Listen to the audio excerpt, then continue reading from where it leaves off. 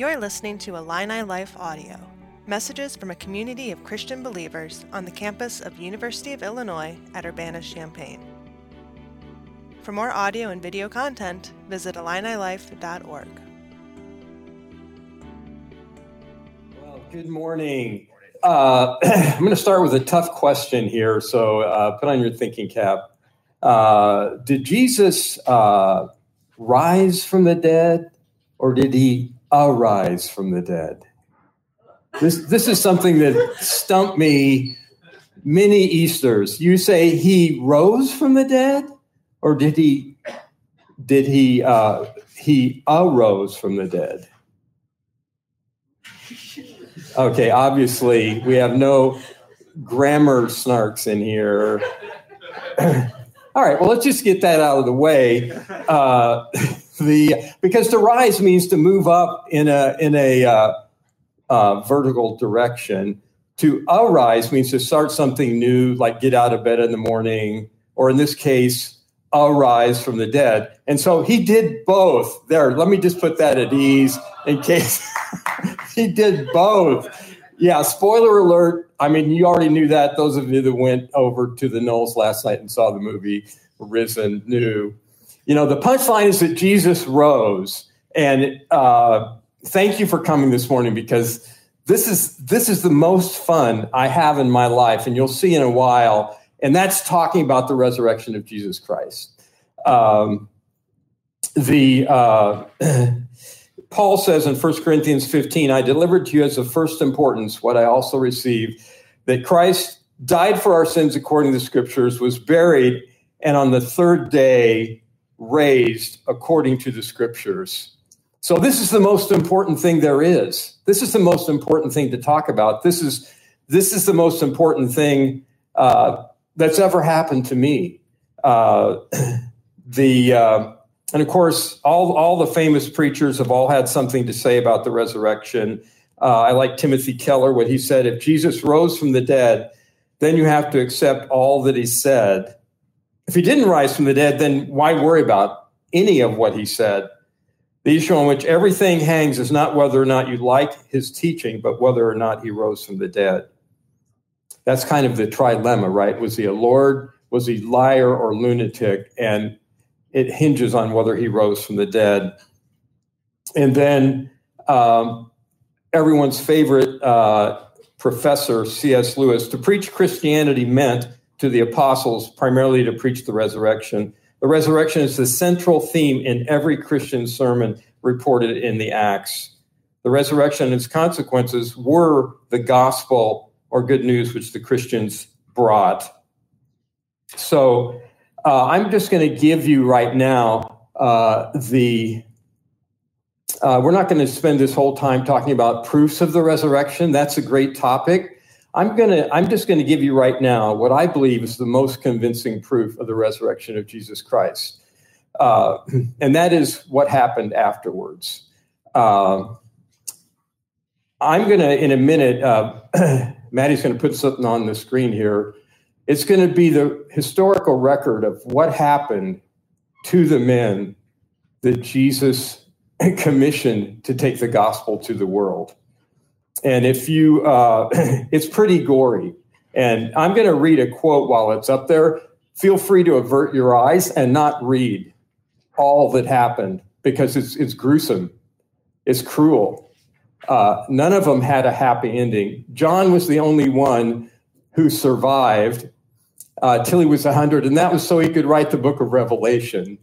So if you don't want to read the gruesome facts about what happened to the rest of the men, feel free to close your eyes while I read this quote. Otherwise, you were warned. Here's a quote from Chuck Colson. Just out of curiosity, anybody know who Chuck Colson is? A few people, yeah. So President Nixon, does that ring a bell? Yeah. So you know, he was impeached because some of his men broke into the Democratic headquarters and stole some stuff. It was called Watergate. And Colson was a meanie. He orchestrated this. He went to prison for it and became a Christian. And this is what he says about the resurrection. Chuck Colson says, I know the resurrection is a fact, And Watergate, that's the incident that he was thrown in prison for, proved it to me. How? Because 12 men testified that they had seen Jesus raised from the dead. Then they proclaimed that truth for 40 years, never once denying it. Everyone was beaten, tortured, stoned, and put in prison. They would not have endured that if it weren't true. Watergate embroiled 12 of the most powerful men in the world, and they couldn't keep alive for 3 weeks. You're telling me 12 apostles could keep alive for 40 years? Absolutely impossible. The testimony of these men proves that Jesus indeed rose from the dead. It's the only way to explain the birth of the church through the persecution and the suffering that these men endured. So, all right, so I'm going to leave the proofs of the resurrection for another message. I want to talk about what the resurrection means to us and in history, because the resurrection of Jesus Christ checks the 3 big boxes in God's story for people. The first is that Jesus is God. Jesus is God. When he drove the money changers out of the temple and they asked, they remembered that it was prophesied that the Messiah would do this. And so they challenged him. They said, well, what proof do you show us seeing that you do these things? And he says, well, you destroy this body. Actually, he said, you'll destroy this temple, and in 3 days I'll raise it up. And they were confused like they always were and said, well, it took 46 years to build the temple. But he was speaking of the temple of his body. And after he was raised, it says they got it. So his resurrection was the great proof that he is God. He is the Messiah. The second big box that was checked is that death is not the end and our sin has been vanquished. It says in Romans 4, the last verse in the chapter, it says, he was delivered up for our transgressions. It was our sin. It was my sin that held him on the cross. He was delivered up for our transgressions, but he rose because of our justification. Jesus Christ could not have risen from the dead if any of my sin was still unpaid. So the fact that he walked out of the tomb alive proves that my sins have been forgiven. That's why he said, because I live, you shall live also. So it checked that box. Sin is done and death is not the end. And the third box it checked is that he can come back now because he's alive. I love what the angel said when Jesus ascended. And they spoke to the men who were watching him, go up, standing with their mouths open. And they said, so what are you looking at? Why do you stand gazing into the sky? And they said, this same Jesus is going to come in just the way you saw him leave. And the prophets said that Messiah's feet would touch down on the Mount of Olives. So now that can happen because he's alive and waiting to come back. So those are the 3 big impacts of the resurrection of Jesus Christ. I'd love to get into those in depth. Every one of those is like its own message. And I'm going to put my contact information up on the screen here, because if I say anything today that triggers you, or where did that come from? Where did he get that? Or you want to dig into this anymore, then I'm JD Norcross at LinkedIn.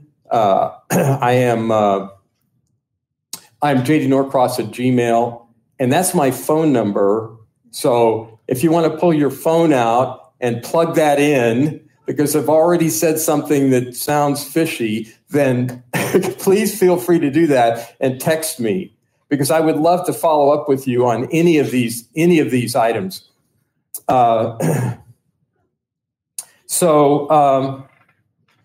Today I'm celebrating my 50th Easter. I became a Christian in 1971 as a freshman at the University of Kansas.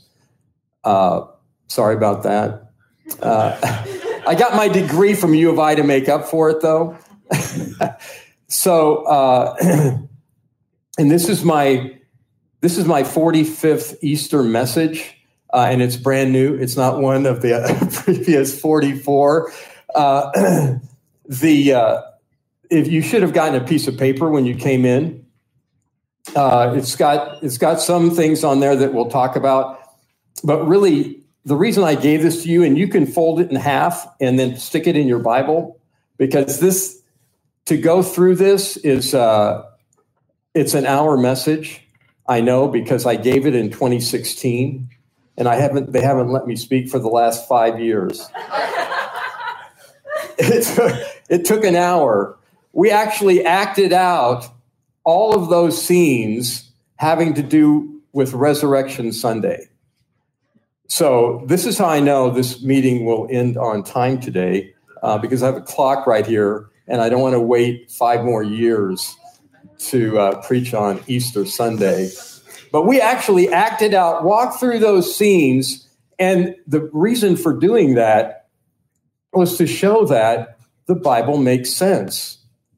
Because you'll find, as I don't know if when we read through this week in our small groups, the resurrection, the accounts of people learning about the resurrection, did that just all fall into place immediately? No. It's very confusing, because there were 5 reporters of the resurrection. Matthew, Mark, Luke, John, and then Paul in 1 Corinthians 15. And they all had a particular message that they were driving in their account. And so they picked the events to support that message. And so that's another topic that I'm not going to dive into, but it's really interesting to see why each one of those picked what they did to talk about. And that's why it's confusing to us, because it's succinct, but it's hard to put all the pieces together. But we acted them out in this room following those 9 scenes, and you can see it comes together. So let me just leave that to the reader as extra credit. To read through that and trace on the map, there is a map, and the underneath that on that sheet, it has the man's name in the book, the Easter Enigma, which is derives a lot of the research that went into locating the various places in Jerusalem and tracking the people. So what I want to do now, I want to think about what we're going to do here, because it's this is not your typical Easter message. This is what we're going to do is we're going to look at the appearances of Jesus Christ on the day that he rose from the dead, on Sunday. And the purpose of this, well, let me ask, does anybody know this face? Anybody know that face? I knew Dave Boswick would shake his head. So I'm going to use Dave as an example right now. So who knows who this is? Yes, Clyde Staple Lewis, right? C.S. Lewis. And so Dave, I'm just going to say, he can deny it, but he's an expert. He's studied this man, and a lot of people have. And you could read his works, you could read his biography, you could be in discussions about him. You might even be able to think, what would C.S. Lewis do? But you cannot have a relationship with C.S. Lewis. Why is that? He's dead. He's dead. But sadly, many people have a relationship with Jesus Christ like Dave has with C.S. Lewis. They know what he said. They've read his biography. They've thought about what would Jesus do.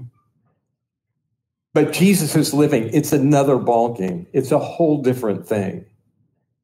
And what I want to talk about today is the difference between a relationship with the living Jesus Christ and a relationship with C.S. Lewis or Jesus Christ or anybody else that's no longer alive. Because when I came to know Christ in a living way, it changed my life. And he has been with me through these 50 years, through 43 years living single, 26 years being married, 23 years as a dad. Jesus, I've had a living relationship with Jesus Christ. And it's why I got out of bed this morning and why I'm here. And the goal of this time, the next 28 minutes, is to think through with you how you can have a relationship with the living person of Jesus Christ. And the way we're going to approach this is we're going to think about how did Jesus reveal himself after he rose from the dead? Because these were the people that had a relationship with Jesus Christ when he was walking the earth. And they maintained a relationship with Jesus Christ after he rose. So let me ask you, have you ever had like a big thing that you needed to announce or wanted to announce, and you were nervous about how it might go? I call it the big reveal. Have you ever had one of those things? Have you ever been in a relationship? That's one of those things, isn't it? Have you ever gotten engaged to be married? Well, that's one of those things. Have you ever found out that you're pregnant or your wife is pregnant? I remember the big reveals that I'm assuming, I was one of the first to know about Valerie, JD, Amanda, and Timothy. So have you ever had one of those things, like a big reveal, and you wondered, how is this going to go? This is, a lot of us have heard Rod's story about sharing with his parents that he'd come to know Jesus Christ. That was a big reveal. So we have those, and then we do that as deliberately as we can, don't we? Yeah. Who do you think of? Who do you think of when you think, okay, I've got this news. I want to reveal this. Maybe it's hard news. Maybe it's about an illness. Maybe it's about something that's happened to a friend. So who do you talk to? Who do you reveal to? The man on the street? No, it's going to probably be your family and friends, isn't it? And that's just what Jesus did. Interestingly, we'll look at the people that he revealed to, and we'll see their response. But the thing I want you to think about with me is that this is Jesus. He could have done whatever he wanted. He could have done whatever he wanted. We think about that with the announcement of his birth. I mean, he could have done anything he wanted to announce that. And who did he announce it to? Shepherds in the field. We scratch our head every Christmas, like, okay, these guys totally, they were the lucky ones. He chose to reveal it to shepherds who would go in and see the child. So think of it this way. This didn't just happen to Jesus. He deliberately chose 5 instances on Resurrection Day. And these were the people that he wanted to hear it from him. It spread from there. 500 saw him at one time. The word got out. But these were the people that Jesus deliberately wanted to be the first to know. These were the ones that Jesus wanted himself to communicate this with them. That makes this very special. I think it makes it very instructive, especially since he didn't print it up and pass it out. He dealt with each one of these individuals and groups very differently. He dealt with them very differently, and it was very intentional. So these are the 5 that we're going to look at. It's hard. What I just said, it's kind of hard to wrap your mind around that because what we're going to look at, it involves what I call the bigness and the smallness of God. The bigness and the smallness of God. And it's hard to hold on to both things at the same time. He's big. Heaven and the highest heaven cannot contain him. There is no place where he does not exist. There's no power that he does not have. There's no wisdom that he does not have. But who does he dwell with, it says in Isaiah? With the humble, contrite of heart, to revive the spirit of the broken. He's small. He intentionally dealt with each of these people in a personal way. It's hard for us to hold on to both those things, right? We don't see how big God is, so we don't think he can solve our problem. But then we see, well, he's really big, so he wouldn't care about my problem. See, it's hard to hold on to both those things. He is big enough to do it, but he's also small enough to actually care about it. And so here he is. He's just conquered death. He has just proclaimed himself the Messiah. Step 2 is sit on the throne of dominion forever. And he approaches these people like they're the only ones in the world. And he deals with them very, very personally. And I believe he wants to deal with us personally today. And that's why we're looking at this. So here are the five accounts that we're going to look at. And these are the 5.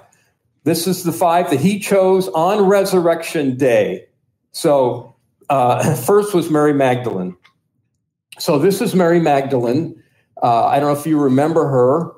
She, in Luke 8, Mary Magdalene shows up.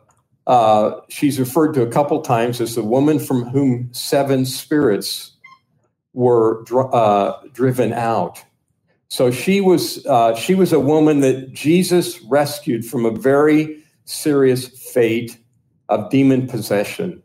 And so she had been a follower of Jesus. In Luke 8, I don't know if you picture Jesus and his followers. It's like he's going down the road and there's these, there's a dozen or so, grizzly guys, following him, dusty clouds of dust. Well, no. There was a parade of women with them also. And in Luke 8, it describes that. And one of those women was Mary Magdalene. And did you ever wonder how the disciples made it when they were out following Jesus? Like, did they just starve? Obviously they weren't like working regular jobs. They'd go back and fish every now and then. Luke 8 says that these women were contributing to the disciples' support out of their private means. So Mary Magdalene, out of her own money, had supported Jesus and the disciples while they were doing their ministry. So she's the one. She's the one that we'll look at her specifically. Okay, Mary, wife of Clopas. All right, the other Mary. So we kind of skipped over the slide that went through the people.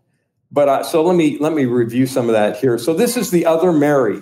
So she's married to Clopas or Cleopas, it says in some translations in Luke 24. Who was that? That was Jesus's stepfather Joseph's brother.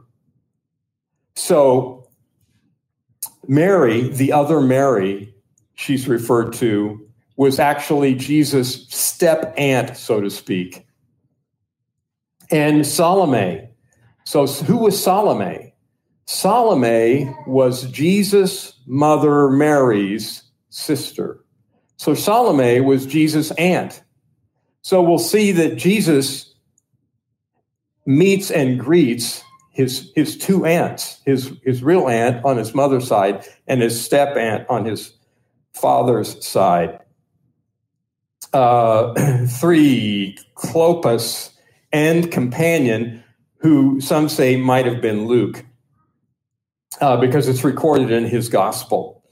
And then Peter alone, and then he appears to the apostles in the upper room with Clopas and whoever it was that had been with him on the road. So let's look at Mary Magdalene. And she's the star of Resurrection Sunday.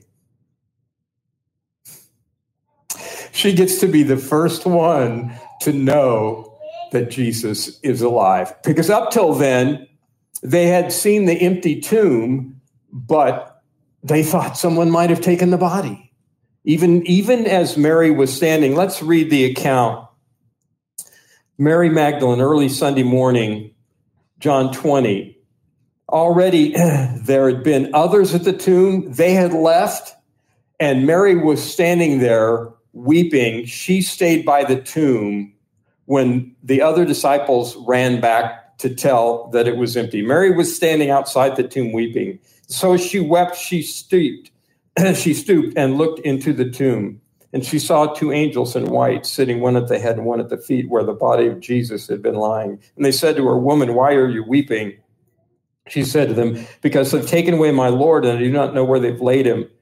When she had said this, she turned around and saw Jesus standing there, did not know that it was Jesus. Jesus said to her, "Woman, why are you weeping? Whom are you seeking?"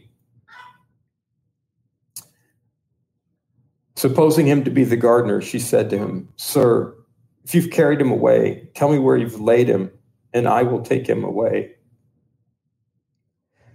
Jesus said to her, "Mary." She turned and said to him in Hebrew, "Rabboni," which means teacher. Jesus said to her, "Stop clinging to me, for I've not yet ascended to the Father, but go to my brethren and say to them, I ascend to my Father and your Father, and my God and your God."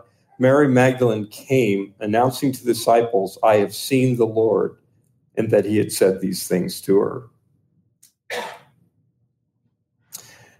Mary was the only one who got called by name. It's hard for me to, you have to apologize. I have to apologize because of how intense this moment was. Because she didn't know he was alive. and he revealed himself to her. He revealed himself to her. And what did she do? She hugged him. He had to tell her to stop. And then he proceeded to give her a piece of theology that books have been written about and seminary classes have been taken. And that is that because of Jesus Christ, we have the same relationship with the Father that he does, which is amazing itself and is the source of many sermons. But what he told her was no small fact, that his relationship with the Father, she has, and all the brethren. Think about that, how deep that is. And that's what he revealed to Mary in just a few words. That's what this is all about, he says. That you can have the relationship with my Father that I have. There are books written, too, about why she didn't recognize him. It was dark. And, who would be up during that time of the day? The gardener. So, there may be some deep hidden meaning there. If you like to raise plants, maybe you find some encouragement there. Jesus resurrected resembled the gardener. So how did he reach her? How did he reach her? I would say he spoke to her heart. He reached her heart, didn't he? Because that's what she came with. Because he had rescued her life. Okay, let's go on and let's look at the next instance, which is with the two aunts, with Joseph's wife and with Mary's sister, Salome. And this is a short one. Matthew 28 it says, they left the tomb quickly with fear and great joy and ran to report it to the disciples. Behold, Jesus met them and greeted them. Love to know what he said. Like, hey, I'm alive. It would be so fun. Holy Spirit chose not to put that in there. They came up, took hold of his feet, and worshiped him. So they recognized him. He was close enough that they could reach him. That's something that you notice in all of these instances. Jesus got close to them before he announced. He could have written it in the clouds. They could have seen him a long ways off, but he winds up getting close to people before he reveals himself. And then Jesus said to them, do not be afraid.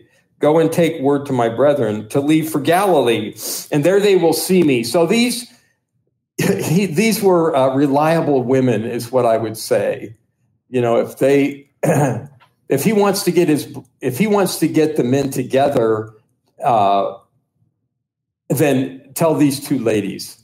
And so that's it. That's short.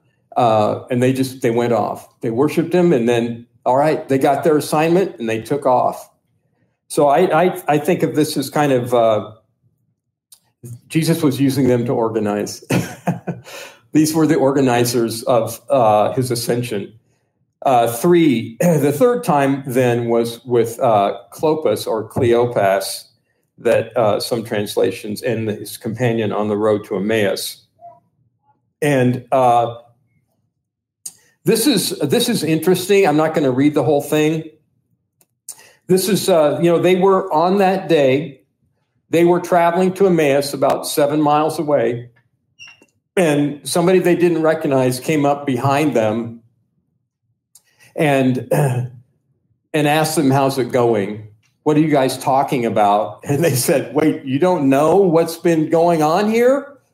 And so and then they say, yeah, this Jesus. And some women have told us, some have reported that he's risen. And then, so let's jump in verse 25, where he says, he said to them, foolish men, and slow of heart to believe in all that the prophets have spoken. So that was their problem. They didn't even recognize Jesus, but they had known the truth about him from Scripture, but they were slow of heart, it says, to believe it. I'm going to get a tissue here. They were slow of heart to believe it. So watch what happens next, because their problem had been that they were slow of heart. So how did he deal with that? It says in verse 26, was it not necessary for the Christ to suffer these things and enter his glory? Then beginning with Moses and with all the prophets, he explained to them the things concerning himself in all the scriptures. And they approached the village where they were going. And so then it gets kind of strange too, because he acts like he's going to keep going. But then they say, well, why don't you stay with us for lunch? And so they invited him back, and he stayed with them. And when he broke bread, it says their eyes were opened. They connected. Oh, Jesus broke bread. Oh, this guy really knows the scriptures. It's Jesus. So how did Jesus reveal to them? He came in as a stranger because their hearts were slow to believe what was written about him. This is really interesting because we'll see some that saw Jesus didn't believe in him. They knew he rose, but they didn't believe in him.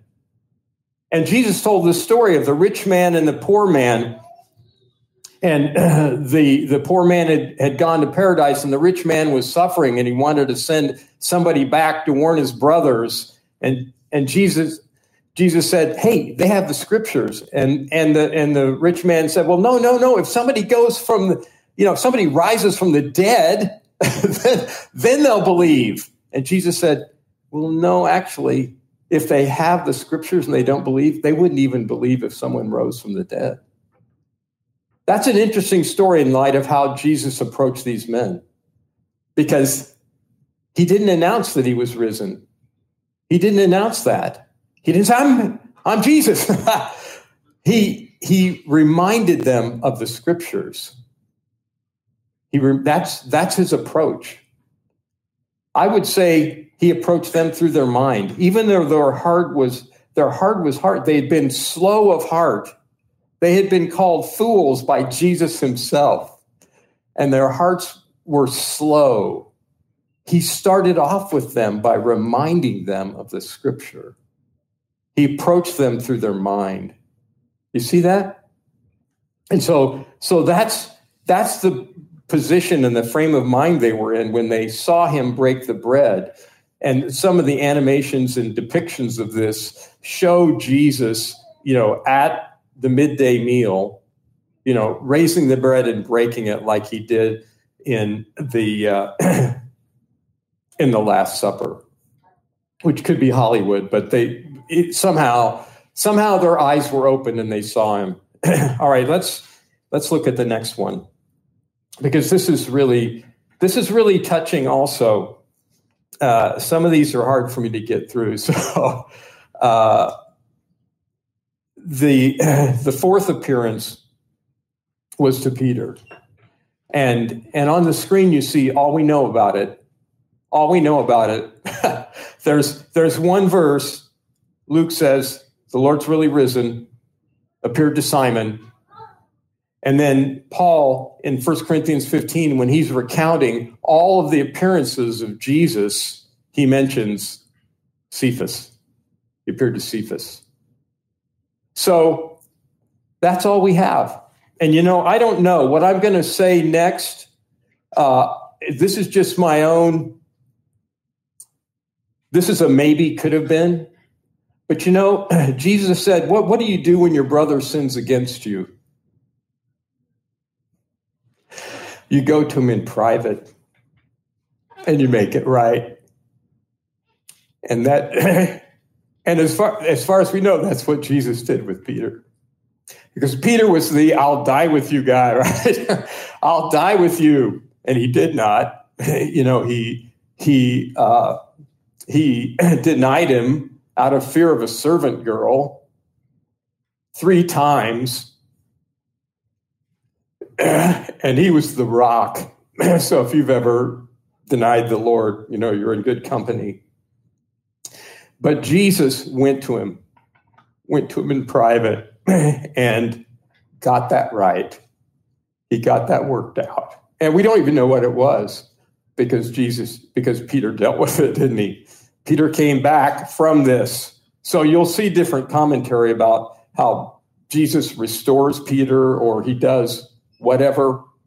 We don't know what it was, just that he appeared to him. I wish I could have been there for that. And maybe today you're Peter, and when I talk about Jesus being alive, you think, yeah, but, Jesus came to Peter, and Jesus wants to come to you and say, hey, I checked that box.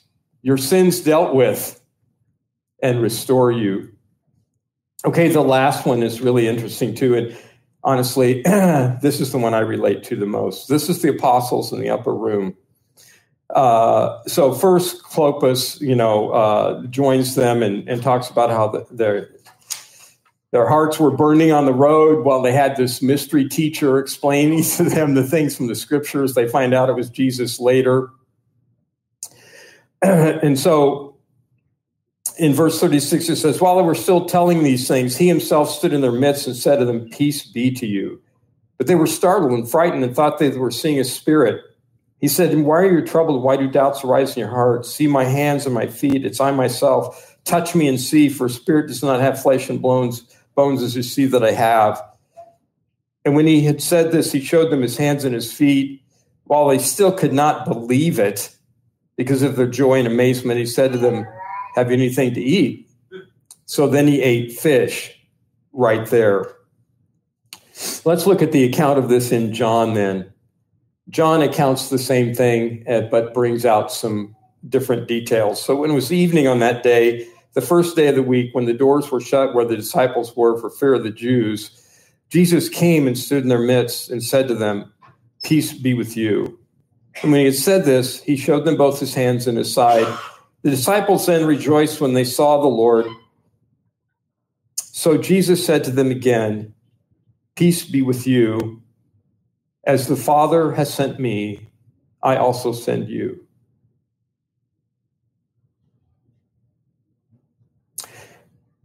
I don't know what was going through their minds at that moment, but here's a man who had just been crucified. Here's a man who had just been crucified. God sent him to the planet to be crucified. And now he's telling these men, and guess what? I'm sending you out. So when he had said this, so the next thing is really significant in light of that, in light of what it meant to be sent by a man who had just been crucified with the same mission. As the Father has sent me, so send I you. When Jesus had said this, he breathed on them and said, receive the Holy Spirit.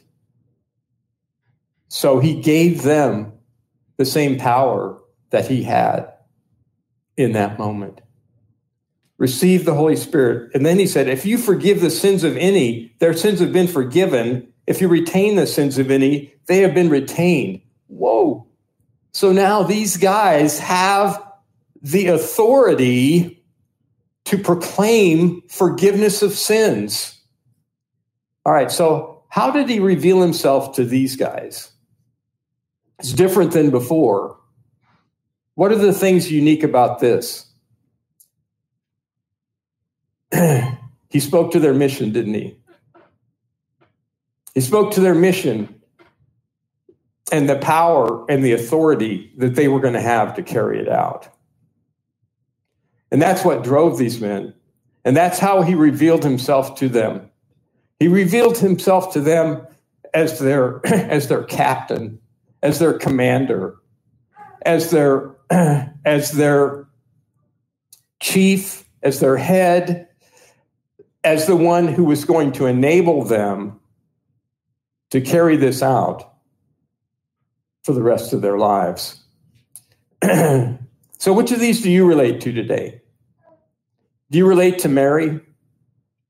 Do you need God to come alongside you and speak your name? Do you need to hear him say your name? Do you need to know that he knows that you have 7 demons? That you have deep struggles, deep struggles that he wants to heal? Do you need to hear that? Do you need him to explain the scriptures and show you how it all makes sense? This is airtight. This has been predicted. Do you need to see how he fulfilled that? Do you need to hear him send you? I became a Christian because I had no purpose. You know, God rescued me not from drugs or immorality, all those things I was into, but that wasn't my big hang up. My big hang up was I had no purpose for my life. And Jesus came to me like he came to these men. He came to me with a purpose. And that's how he shows up in my life. And that's how I know he's alive, because 50 years later, I still have that purpose. He got me up with it this morning. He gives me strength. He gives me the authority that I need. That's how he reveals himself to me, risen from the dead. So let me just conclude here. with how do we experience the risen Christ. These are the ways that he wants to come to us. These are the ways that he wants to come to us and announce that he is risen. Maybe it's to your heart. You need to hear Jesus. You need to give him silence so that he can tell you that he knows your name. He knows your struggles. Maybe it's you need to pay attention to Scripture. You need to see the arguments. You need to see the case there is for following Christ. And maybe you need direction for your life. And he wants to come with that. Well, then how do you get that? Because there's a curious thing when you look at the resurrection appearances of Jesus, not everyone believed. So how can that be? How can you be standing in front of someone and not believe? Well, it's because there's two kinds of belief at work here. And believing that Jesus rose from the dead is not the same as believing in the Jesus who rose from the dead. I believe that C.S. Lewis was a great writer. And I appreciate him as that. But I don't believe in C.S. Lewis to save me. I don't believe in C.S. Lewis to give me strength for my day. I don't believe in C.S. Lewis to love me when I feel unloved. I don't believe in C.S. Lewis to explain the hard issues of my life. I believe in Jesus for that. There's a difference between knowing and trusting. That's what I'm saying. And everyone that knew that Jesus Christ was raised from the dead did not trust him as the risen Christ.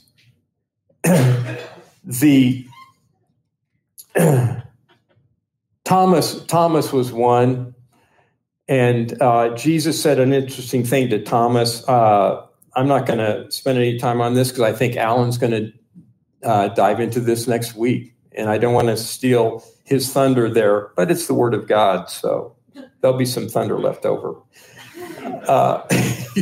Thomas answered and said to him, "My Lord, my God." Jesus said to him, "Because you've seen me, have you believed? Blessed are they who did not see and yet believed." Well, who's that? It's me. I've not seen him, but obviously Jesus expects some kind of thing out of me who's never seen him that's equivalent to whatever Thomas had, who touched him. So that's the power of faith, and that's what I'm going to leave you with here. This is from Peter himself, the man who was restored by Jesus, got to see him day one of the resurrection. And so this is just one sentence, actually. It's a lot on your screen, but Greek can do this, so hang in with me. Blessed be the God and Father of our Lord Jesus Christ, who, according to his great mercy, has caused us to be born again to a living hope through the resurrection of Jesus Christ. So it's a good thing for us to think about it today while we celebrate the resurrection of Jesus from the dead. Means we have living hope. I'm not hoping in a dead person. I'm hoping in a live person who said, "Because I live, you shall live also." To obtain an inheritance which is imperishable and undefiled and will not fade away, reserved in heaven for you. On my worst day, I still have this. I cannot sin my way out of this. I can be miserable, but this is going to happen because it's imperishable and undefiled and will not fade away, reserved in heaven for me, who are protected by the power of God through faith. Through faith.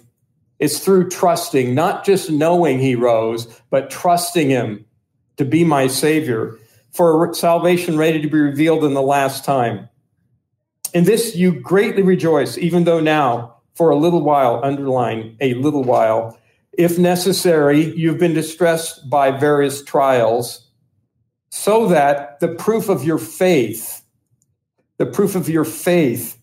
being more precious than gold, which is perishable, even though tested by fire, may be found to result in praise and glory and honor at the revelation of Jesus Christ, Okay, now's where it gets personal.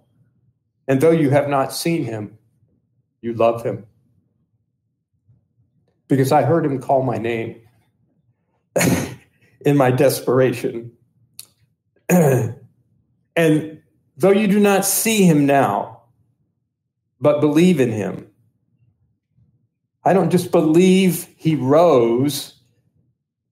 History proves that. I believe that he's my Savior. I believe that he was on the cross for me. I believe that because he lives, I will live. Believe in him, you greatly rejoice with joy inexpressible and full of glory, obtaining as the outcome of your faith the salvation of your souls.